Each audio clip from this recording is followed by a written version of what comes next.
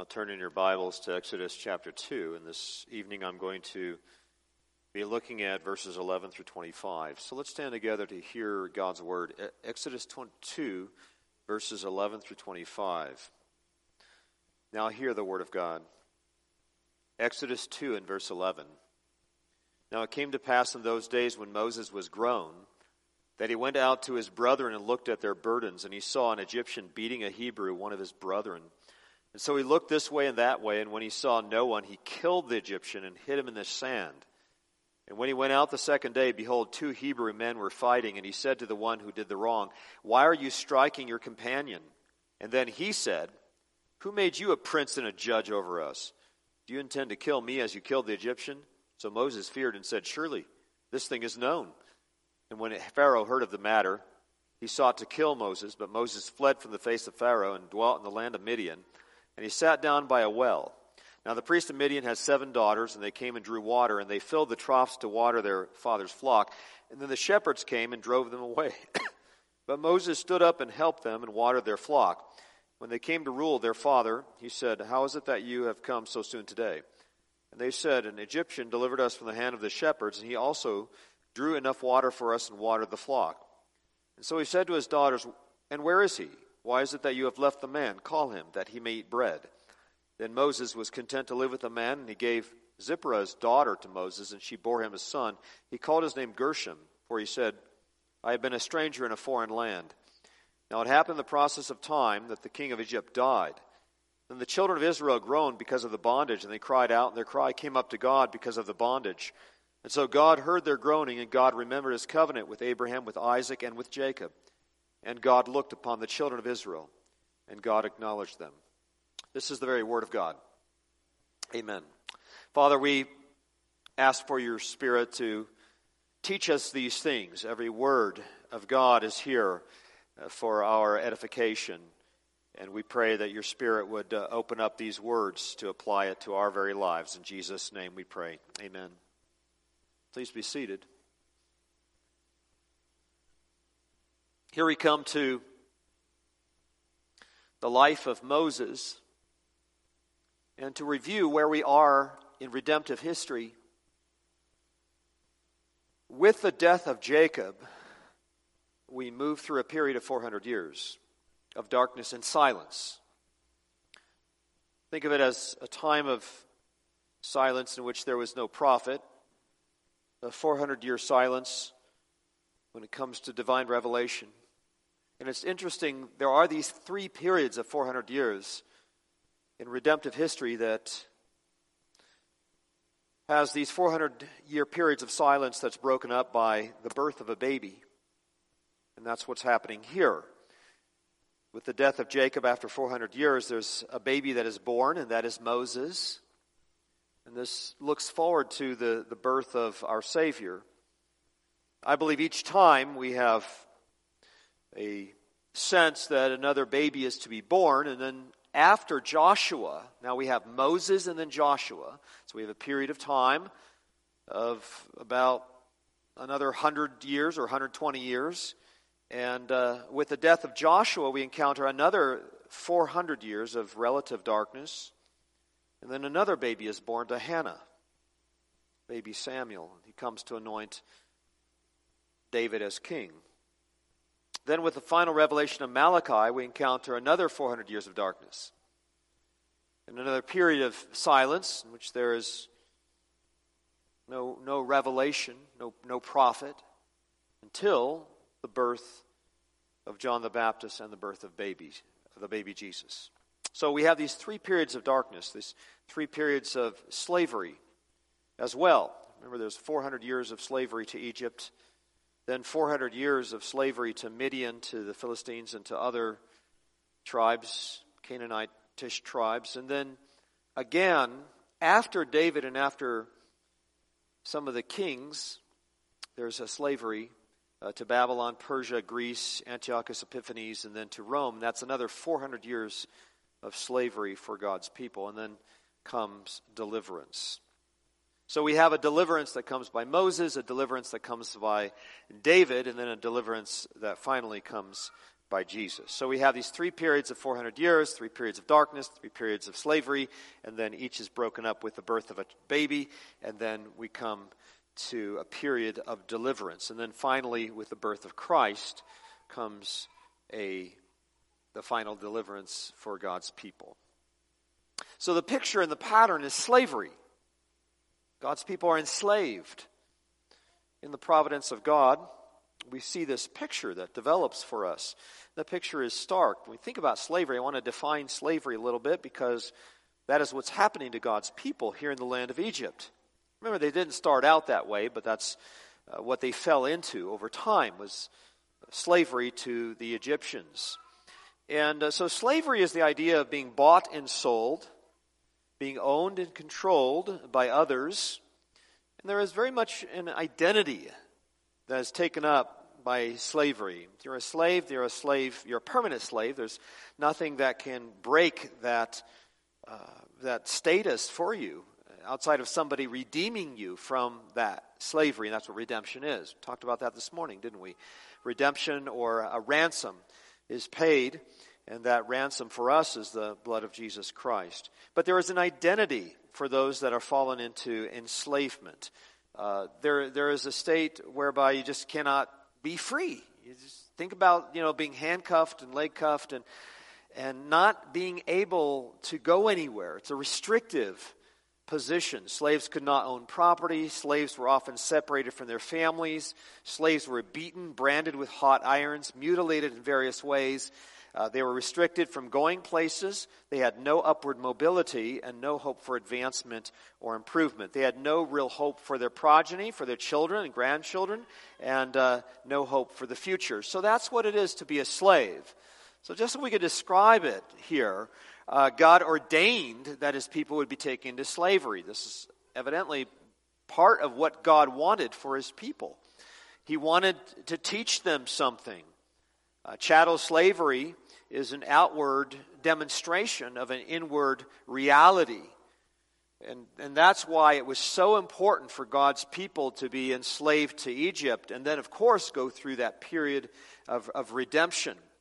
God redeemed them. God delivered them from Egypt. And so this is a picture of our slavery to sin and to the devil.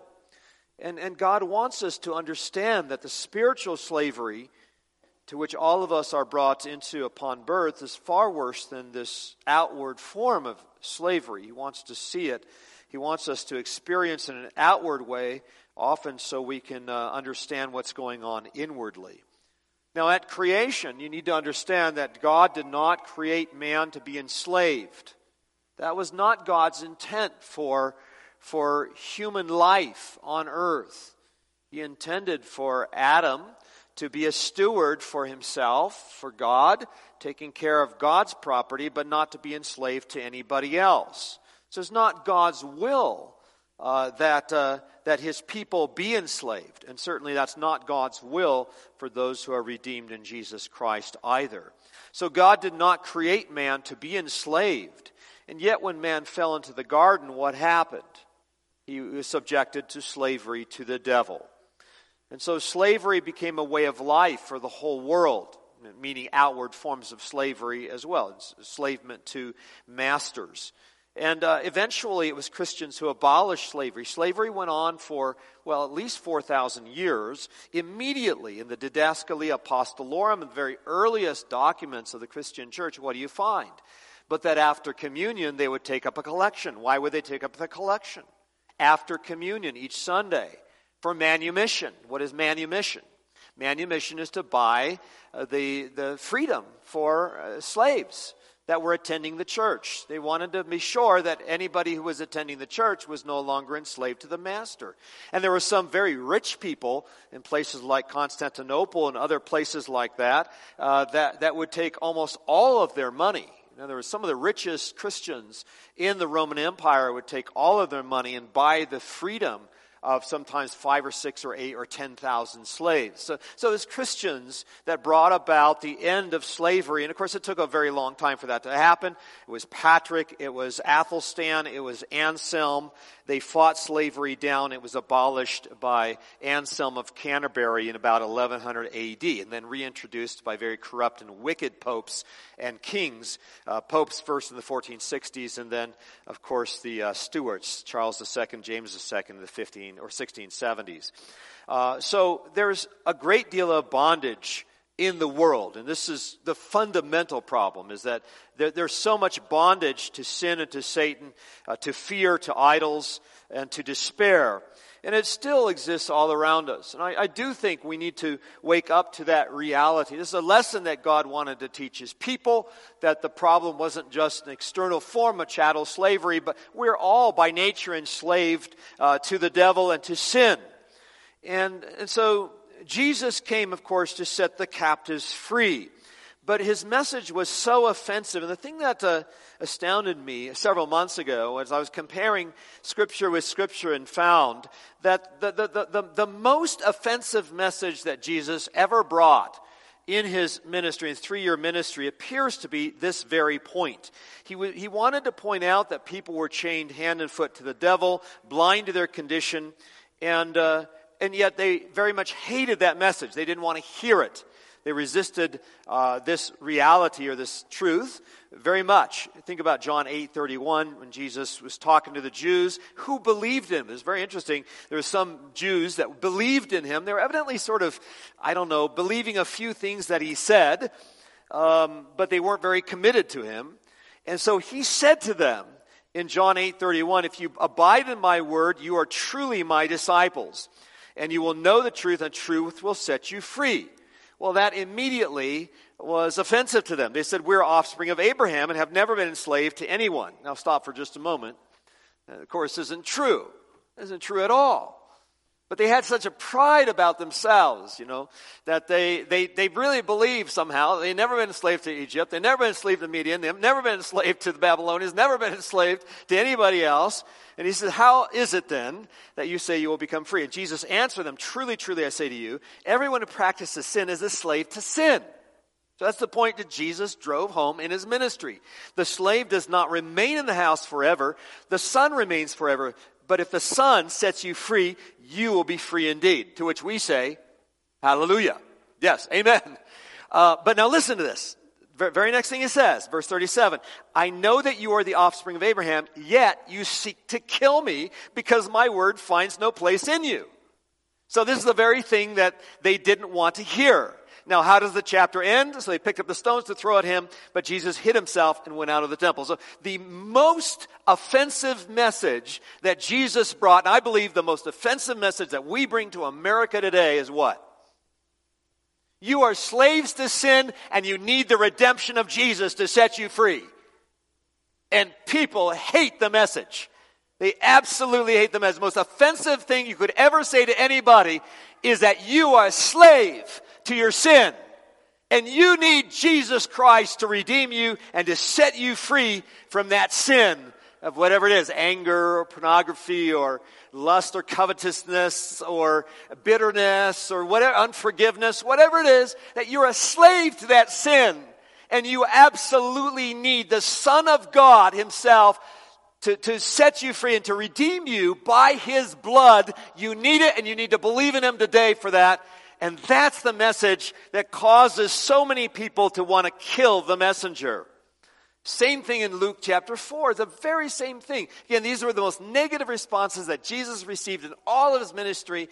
They took up rocks to kill Him in John chapter 8. Then Luke chapter 4, same thing. And I don't have to read the whole message, but he stood up there in the synagogue of Nazareth, and he read from Isaiah, "The Spirit of the Lord is upon me because He has anointed me to preach the gospel to the poor. He has sent me to proclaim liberty to the captives, the acceptable year of the Lord," that is the Jubilee. He came to proclaim the Jubilee, and then how did it end? Again, when they heard these things, all in the synagogue, filled with wrath, rose up and drove Him out of the town and brought Him to the brow of the hill, which in their town was built so that they could throw Him down the cliff, but passing through their midst, He went away. So this was their response to the message. They did not want to admit their lowly condition. They didn't want to admit that they were slaves.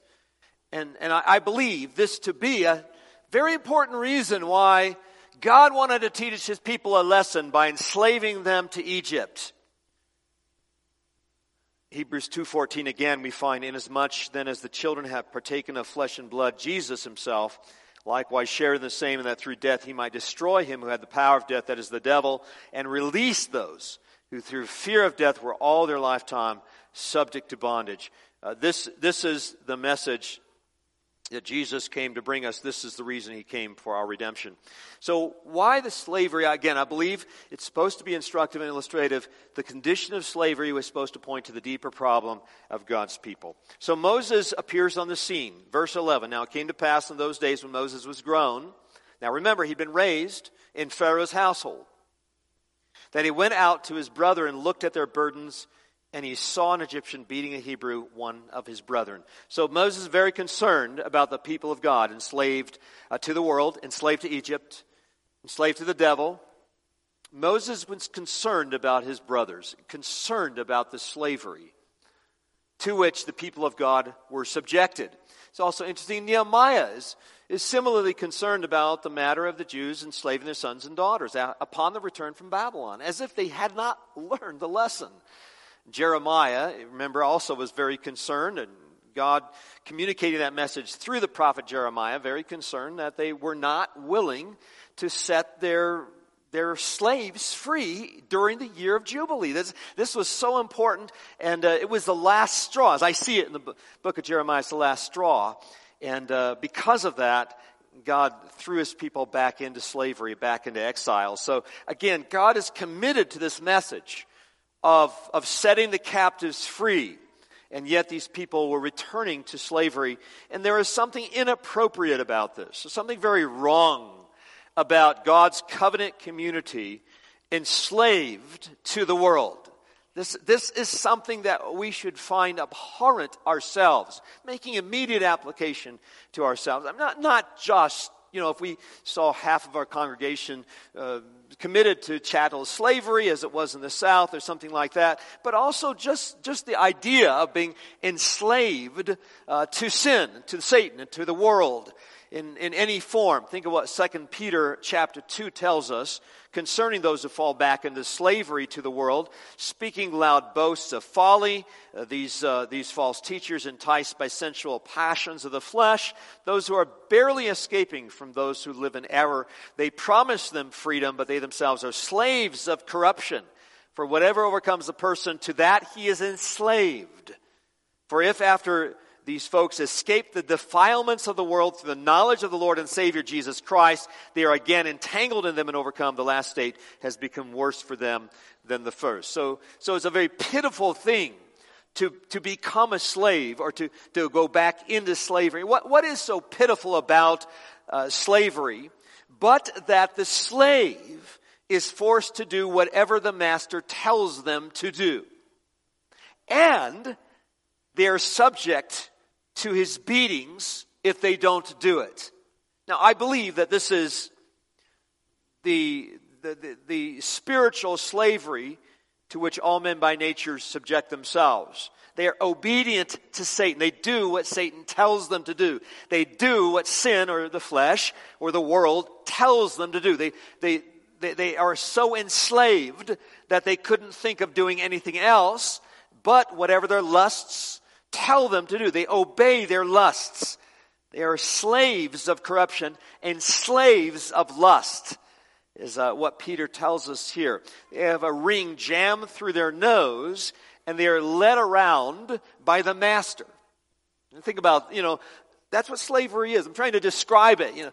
Somebody putting a ring through your nose, like this big old 3-inch ring, and then dragging you around by that. So you wind up doing or going anywhere the master wants you to go, or doing whatever the master wants you to do. So this is a concern. Moses is concerned about the people of God who were enslaved to Egypt, enslaved to the world. He's concerned that they are not only having to do everything their masters tell them to do, but also that they must subject themselves to the beatings. So Moses intervenes. Moses reacts. We see that in verse 12. So he looked this way and that way. When he saw no one, he killed the Egyptian and hid him in the sand. Moses has a strong sense of justice and a sense of mercy, wants to save God's people from the slavery and the brutal treatment at the hands of the Egyptians. He has compassion for the people of God and takes vengeance upon the persecutors. Now, just briefly, I'm trying to draw in the spiritual application just for a moment. Do you know what Jesus did, in order to bring about our redemption? And later on, we find this is what God did at the Red Sea as well. But when God brings about our redemption, what does he do? He takes vengeance upon our enemies, and then he rescues the fair maiden. So there's this violent action that takes place in redemption. Redemption is presented throughout Scripture as a very violent thing. Jesus rides in, destroys the enemy, and then purchases our redemption. So it's a both and. It's a rescue and a ransom, as well as a vengeance taken upon the slave masters. That's why Satan's head is crushed in the process. So now, what can we say about this? Moses is taking sides, and I think this is the most important passage in terms of the application of Hebrews 11, the passage concerning Moses' faith. Moses is commended for what he did here.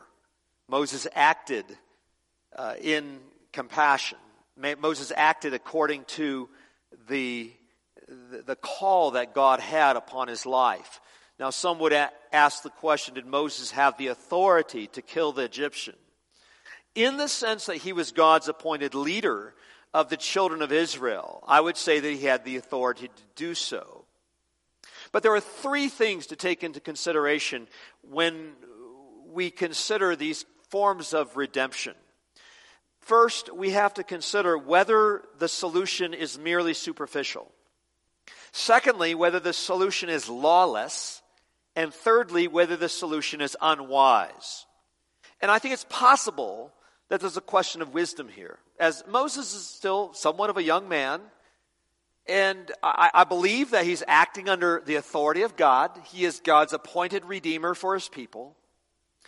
But there is, I think, a possibility that Moses is not acting wisely.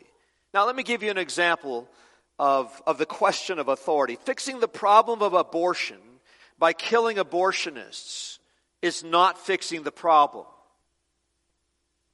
For all three reasons here. First reason, it's lawless.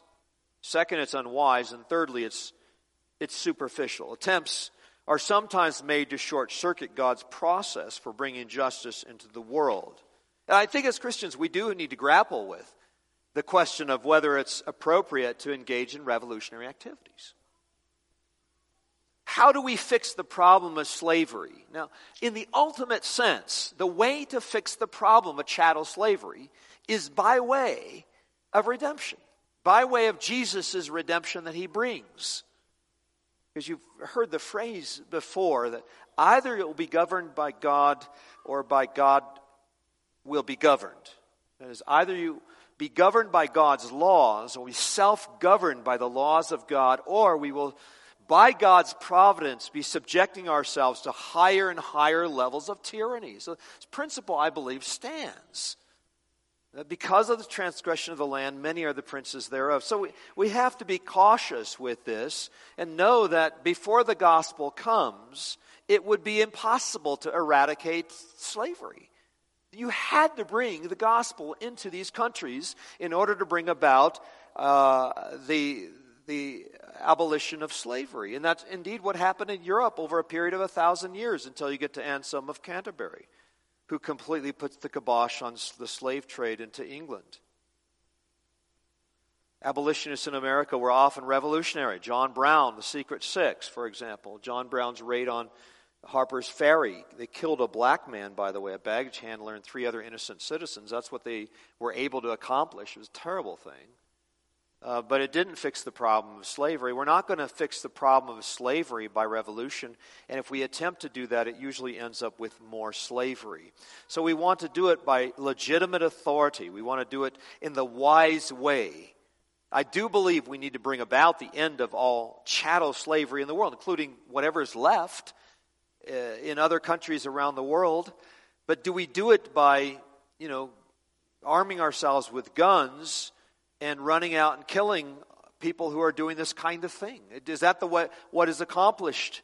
Is this how it is accomplished? And my answer is we do it through the civil magistrate and by the proper authority that God has established. God would eventually deliver his people by a powerful act that did not involve Moses taking up arms against the Egyptians. I just make that point. Nevertheless, this is the point at which Moses makes a critical decision. So I don't take the position that Moses sinned. I'm calling into question his wisdom. Moses took sides. Moses walked over the line. Moses refused to carry on the legacy of the Egyptian authority and leadership.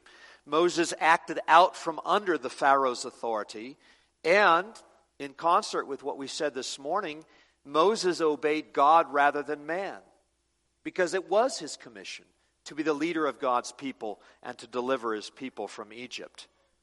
I would just simply say that killing the Egyptian was probably not a wise thing to do at the time. But it did result in his exile, which is fine, all according to God's providence in his life. So once again, Hebrews 11:24, let me read it one more time. By faith, Moses, when he became of age, refused to be called the son of Pharaoh's daughter, choosing rather to suffer affliction with the people of God than to enjoy the passing pleasures of sin, esteeming the reproach of Christ greater riches than the treasures in Egypt, for he looked to the reward. By faith, Moses forsook Egypt, not fearing the wrath of the king, for he endured as seeing him who is invisible. So what is this reproach of Christ that Moses chose rather than to become somebody important and somebody who was taking up the cushy job in Egypt? What is the difference? Well, let me say this. The reason why we take up the reproach of Christ is because since the antithesis that was set up between Cain and Abel early on, when Cain killed Abel out of envy, there's been this massive line of antithesis between the people of God and the rest of the world. The whole world is set against Christ. I think we have to realize this, that the world is against us. And I'm not being paranoid here. I'm not encouraging you to be paranoid. I'm just simply saying, just because the world is against you doesn't mean you need to be paranoid. I guess that's what I'm trying to get at. But the world is against you. Jesus said the world would be against you. There are a lot of different cultures and religions in the world. I mean, think about this. The Moabites, the Assyrians, the Syrians, the Babylonians. Think about all of these that surrounded the people of God in Israel. All the way from Egypt, all around, the Babylonians, the Syrians, the Assyrians, the Moabites, the Romans, and then when you come to Christ, the Jews as well as the Romans, the pagans, the humanists, the barbarians, the atheists, the polytheists, the Muslims, the Hindus, the Buddhists. At points, these folks are set against each other. In fact, there are the Palestinians against the Jews. But when Jesus shows up, the line is drawn. And now, it's all of them against Jesus and his people. Are you with me? They tend to fight each other all the time, because that's what people do. But when Jesus shows up, it's the whole world, Romans and Jews, together against Jesus. That's my point. And so, when we show up to the scene, you have all these nations fighting each other. You got the pagans, the humanists, the atheists, the Muslims, the Hindus, the Buddhists, the Babylonians, the Romans, the Moabites, the Syrians, and they're all surrounding us. It really is an us against them scenario. When Moses stepped over the line, he signed up for a life of trouble. Now, the world presents what always appears to be the easy way. It's a sinful way. but it is that which is fleeting and superficial. It provides a promise of immediate satisfaction. That's what the world does. And I like to remember the two characters in Pilgrim's Progress. Remember passion and patience. Do you remember the two characters in the house of the interpreter? Where what it was passion, wanted everything now. Wanted all of the delight and the pleasures for now. And this is the way people are. They find immediate pleasures out of their idols, out of their intoxications, their drugs, their alcohol, their pornography, whatever it is. They seem to enjoy an immediate delight, an immediate pleasure that comes from these things. But patience is that one who's waiting for the mother lode. That is, his eggs aren't in this basket, but in the other. And so this is a mindset that really distinguishes those in the world and those in the church, those who are true believers. They're not expecting this world to provide the delights and the joys and the ultimate satisfaction. They're actually waiting for it over there. That's their emphasis. That's where they're hoping to see it. It's over beyond this life, in the kingdom of heaven. So it must be through much tribulation we enter the kingdom of heaven. The wilderness years would not be easy on Moses and the people of God. And even as they fight their way into the promised land, it's as if heaven taken by storm. Book by Watson, I'm seeing it this morning. That's the Christian way, is we fight our way from here to there. It is through much tribulation we enter the kingdom of heaven. The path of faith usually involves more testing, more trials, and more fire than what your unsaved neighbors are going through. Moses chose rather to suffer affliction with the people of God than to enjoy the passing pleasures of sin, esteeming the reproach of Christ greater riches than the treasures in Egypt. He looked for the reward. Faith looks to God for the reward. Faith trusts in God for the reward. And God is bigger than Egypt. He also endured as seeing him who is invisible. What does that mean? As the eyes of faith must with certainty make out the form of one who is invisible, the source of all of our blessings. This is a critical element of faith. Remember, Noah was warned of things not yet seen. This invisible element shows up throughout Hebrews 11. Abraham went out to a place he could not see, not knowing where he was going. Moses endured as though seeing him who is invisible. Faith is the substance of things hoped for, the evidence of things not seen. So this is our life. Our life is to wait for that which we cannot see. Moses believed the promises. He believed in the God of Abraham, Isaac, and Jacob, though he had been silent for 400 years. And when he broke the silence of the burning bush, we'll get to that tomorrow or next week, Moses immediately knew with whom he was speaking. Okay, let's move on to verses 13 through 15. Moses then intervened to try to establish peace between the brothers that were in some argument with each other. Remember that. Verses 13 through 15. I won't read all of these verses. But here's some insight into the character of Moses. I want to park on this for just a little bit. Moses is an impressive person. And I do believe that there's a positive example that we get from Moses. And I hope that if you're a leader or with your father or mother in the home and you have to deal with, have to have some patience and some humility and meekness. Moses is a great example. I don't know if you've ever had people complain in your house, for example, or you've ever had people in your church complain. Moses can be a great example for us. He was merciful. He desired justice. He was a peacemaker in this story. He's a servant. Scripture tells us later that Moses is the meekest of men, more so than any man on the face of the earth. And the context is this. Meekness betrays itself mostly in how we react to criticism. He didn't defend himself or complain about his afflictions and the abuse he took as a leader. Moses was meek. Blessed are the meek, for they shall inherit the earth. Blessed are the peacemakers. This is Moses. Also, we confront the character of the people of God here in verses 13 to 15. Not very nice people. And throughout Exodus, Leviticus, Numbers, Deuteronomy, the scriptures are not hesitant to point out the rebellion and the covetousness and the quarrelsomeness and the contentiousness, the ingratitude, the irascibility, the uncooperativeness. Need I go on? I mean, it was a tough crowd. No getting around it. How would you like to lead these people? Not very much fun. The people of God were incredibly difficult to lead.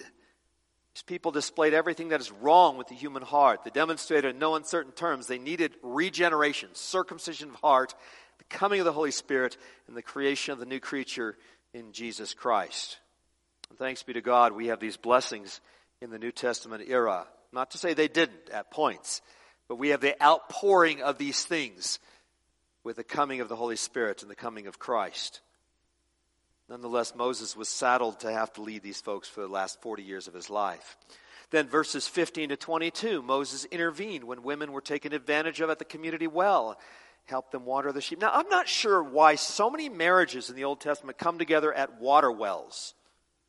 I think there might be something here for our young people hanging out by the well in the back 40. If you have a well on your property, you might just hang out there. Maybe something will happen. I don't know. But there seemed to be a lot of this with Isaac and Jacob and now Moses. But, I was sort of scratching my head as to why this is the case. And if you go through the stories, what do you find? But you find service there. That's what Rebekah did. She served, right? And that's exactly what Jacob did. And that's exactly what Moses is doing. There's a serving mindset that's so important. And for anybody who wants to get married, this is man or woman alike, whether you're Rebekah or you're Moses, either way, be a diakonos. Now, I did a full presentation on leadership, which I tried to get into all of the definitions and descriptions of leadership throughout Scripture. And the word diakonos is a very big part of leadership in Scripture. Now, it turns out that diakonos is the word for servant, and it literally means this, cloud of dust. Diakonos is a cloud of dust. So we talk about ministers in the church. What is a minister? It's a cloud of dust. This refers to the idea that when a need presents itself, the person has so sensitized themselves to the need that all you see is a cloud of dust. In other words, you say something like, the toilets were a mess in the bathrooms this afternoon, and you don't even see the person there. All you see is a cloud of dust. What does that mean? They've gone to take care of it. See, isn't that interesting? It's a picture word. You don't get a lot of that in the Greek. But I think it's helpful. He's rushed off to get the thing done. And that's it. There's a need, boom, cloud of dust. You don't see anything but a cloud of dust. That's a diakonos. That's a servant. And this is so essential for a biblical style leadership. And in my presentation on biblical leadership, I reviewed the words the Bible uses, and I came down to these 4 words. There were actually about maybe 40 or 50 or 60 descriptions we went through in that presentation. But these were the 4 major words for a leader. And I want you to think about Moses as I walk through this. Serving. That's what Moses was doing. I mean, hey, he's grow us up in Pharaoh's court. Now he's, serving the sheep. Serving, stewardship.